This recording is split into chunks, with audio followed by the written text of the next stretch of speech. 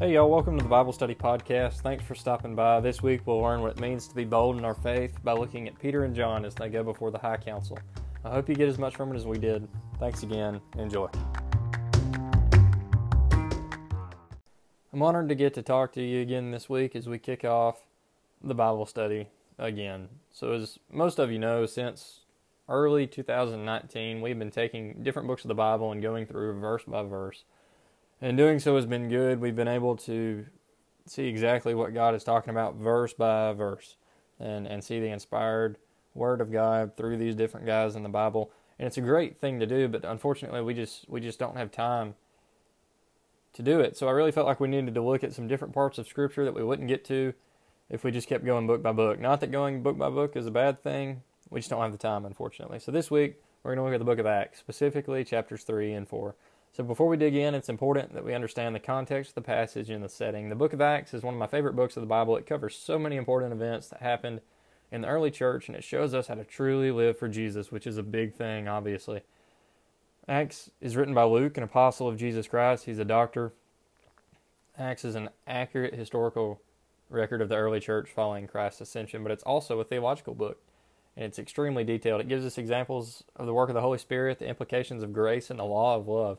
Most importantly, it shows us the validity of Jesus' claims and promises. So as we go through these two chapters today, put yourself in the disciples' shoes.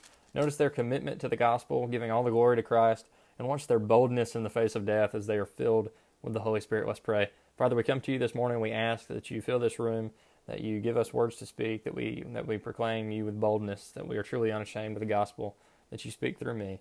We thank you for that. In Jesus' name we pray.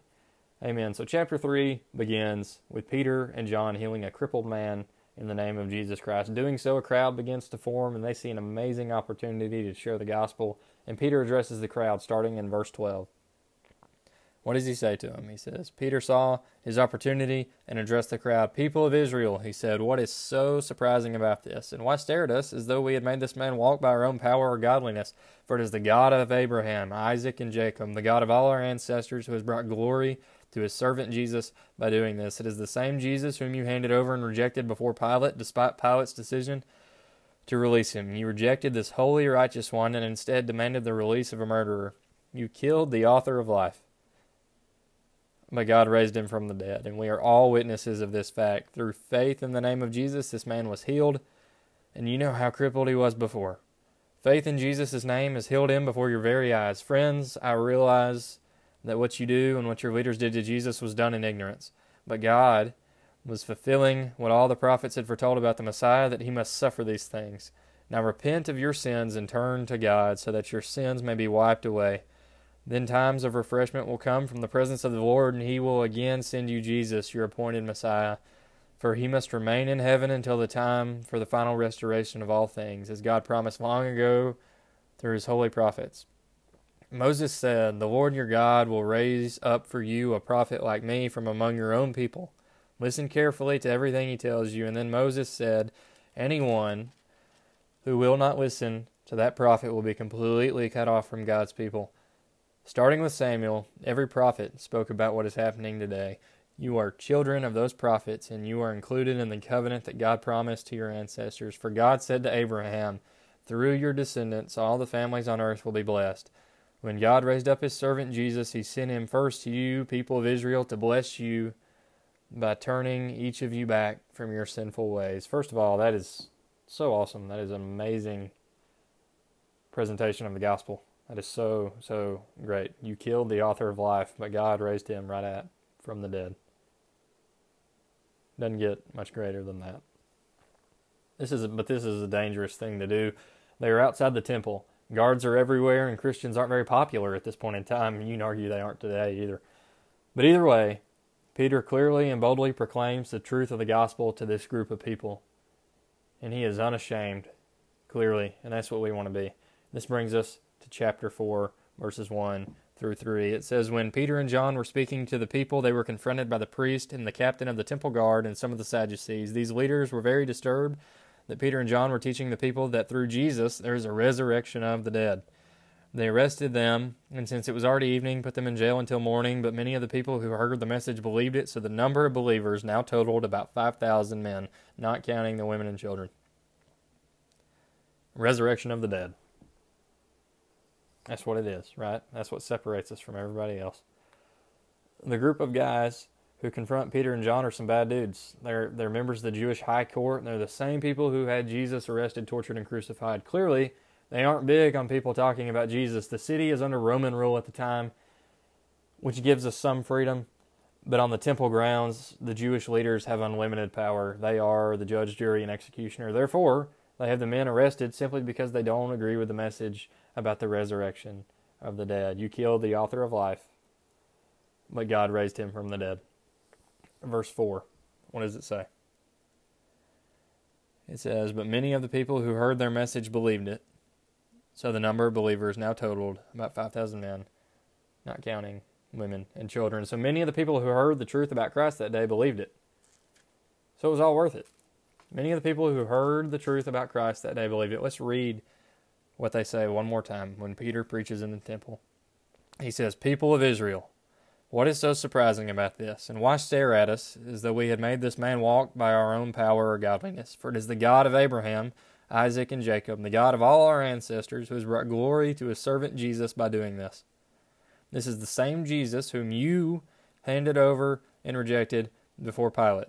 Despite Pilate's decision to release him, you rejected this holy, righteous one and instead demanded the release of a murderer. You killed the author of life, but God raised him from the dead, and we are witnesses of this fact. Through faith in the name of Jesus, this man was healed, and you know how crippled he was before.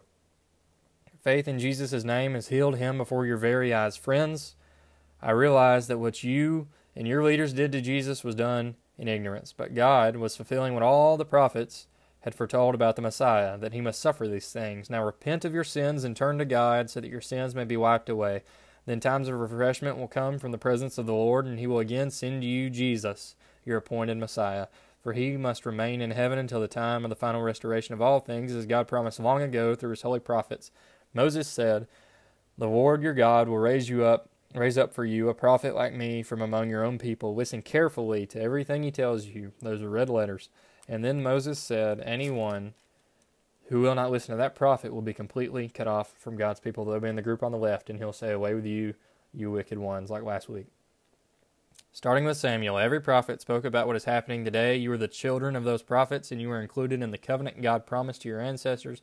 For God said to Abraham, through your descendants, all the families on earth will be blessed. When God raised up his servant, Jesus, he sent him first to you, people of Israel, to bless you by turning each of you back from your sinful ways. Pretty powerful. Many of the people who heard the truth about Christ that day believed it, so it was all worth it.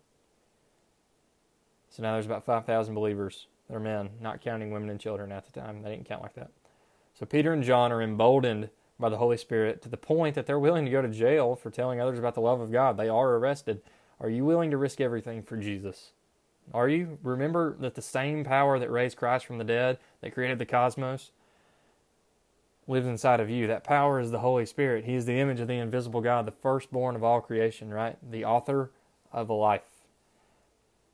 He lives inside of you if you believe. That's awesome. That same power that did all that lives inside you from the moment that you believe. Verses 5 through 6, what happens? The next day, the council of all the rulers and elders and teachers of religious law met in Jerusalem. Ananias the high priest was there, along with Caiaphas, John, Alexander, and other relatives of the high priest. This group of leaders that met the judge, Peter and John, in Jerusalem are the religious elite of the day. They are the top, the cream of the crop. They are, I should be a rapper, that was really good. They are up there. Let's see what they have to say. Verse 7. They brought in the two disciples and demanded, by what power or in whose name have you done this? They know the answer to that, by the way. But the plot thickens. What happens next? Verse 8. Then Peter, filled with the Holy Spirit, don't miss that, said to them, rulers and elders of our people, are we being questioned today because we've done a good deed for a crippled man? Do you want to know how he was healed? It is important to note here that everything Peter says going forward is inspired by the Holy Spirit. What does he say? It's important. He's emboldened by the power of the Holy Spirit. Verses 9 through 21. Are we being questioned today because we've done a good deed for a crippled man? Do you want to know how he was healed, let me clearly state to all of you and to all the people of Israel that he was healed by the powerful name of Jesus Christ the Nazarene, the man you crucified, but whom God raised from the dead. For Jesus is the one referred to in the Scriptures where it says, the stone that you builders rejected has now become the cornerstone. There is salvation in no one else. God has given no other name under heaven by which we must be saved. The members of the council were amazed when they saw the boldness of Peter and John. For they could see that they were ordinary men with no special training in the Scriptures. They also recognized them as men who had been with Jesus. But since they could see the man who had been healed standing right there among them, there was nothing the council could say. So they ordered Peter and John out of the council chamber and conferred among themselves. What should we do with these men? They asked each other. We can't deny that they have performed a miraculous sign, and everybody in Jerusalem knows about it. But to keep them from spreading their propaganda any further, we must warn them not to speak about not to speak to anyone in Jesus' name again. So they called the apostles back in, and they commanded them never to speak or teach in the name of Jesus. But Peter and John replied, do you think God wants us to obey you rather than him? Choose man or choose God. We cannot stop telling about everything we have seen and heard. And the council then threatened them further, but they finally let them go because they didn't know how to punish them without starting a riot, for everyone was praising God for this miraculous sign, the healing of a man who had been lame for more than 40 years.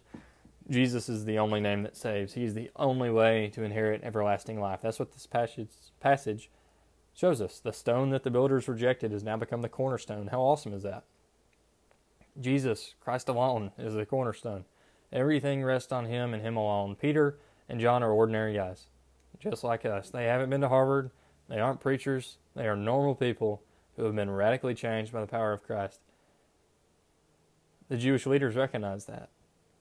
They say, we recognize them as men who have been with Jesus. Do people recognize you as someone who has been with Jesus? And the hope is that people see Christ in all of us, that we would be a beacon of light in a dark place. So most of you know what I do in my free time, so I won't bother explaining why I have or need what I'm about to go over. IR patches. They're pretty cool. You shine a light on them. A regular light, and you can't see it. But if you're using an IR illuminator and night vision, you can see it. So my guys see these in a dark room and know exactly who I am. They see light and recognize who I am. And know, I'm not going to shoot that guy. The same goes for believers. Do people recognize you as someone who loves Christ more than anything else? If not, it's not too late. Jesus puts death to death and gives us life. The cross has overthrown the grave, and his blood sets us free. Even in the face of further imprisonment, they are unwavering in their faith. They are truly unashamed of the gospel, for it is the power of Christ at work in the heart of all those who believe. That's why I love the book of Acts. It provides real examples of the things we've been talking about, being bold, being unashamed, being steadfast in our faith to the point that people recognize us as people who have been with Jesus. What a great opportunity we have to make much of Jesus. Let's not waste it. I implore you not to waste it. It's so important. Let's pray. Father, we thank you for everything. We pray that we go forward, that we look for opportunities to share the gospel, that people recognize us as men who have been with Jesus and women who have been with Jesus, that we be bold, that we be unashamed, that we be steadfast in our faith to that point, and that we look in Scripture for real life examples, and that we go make our own. And we thank you for that. In Jesus' name we pray, amen. See y'all next week.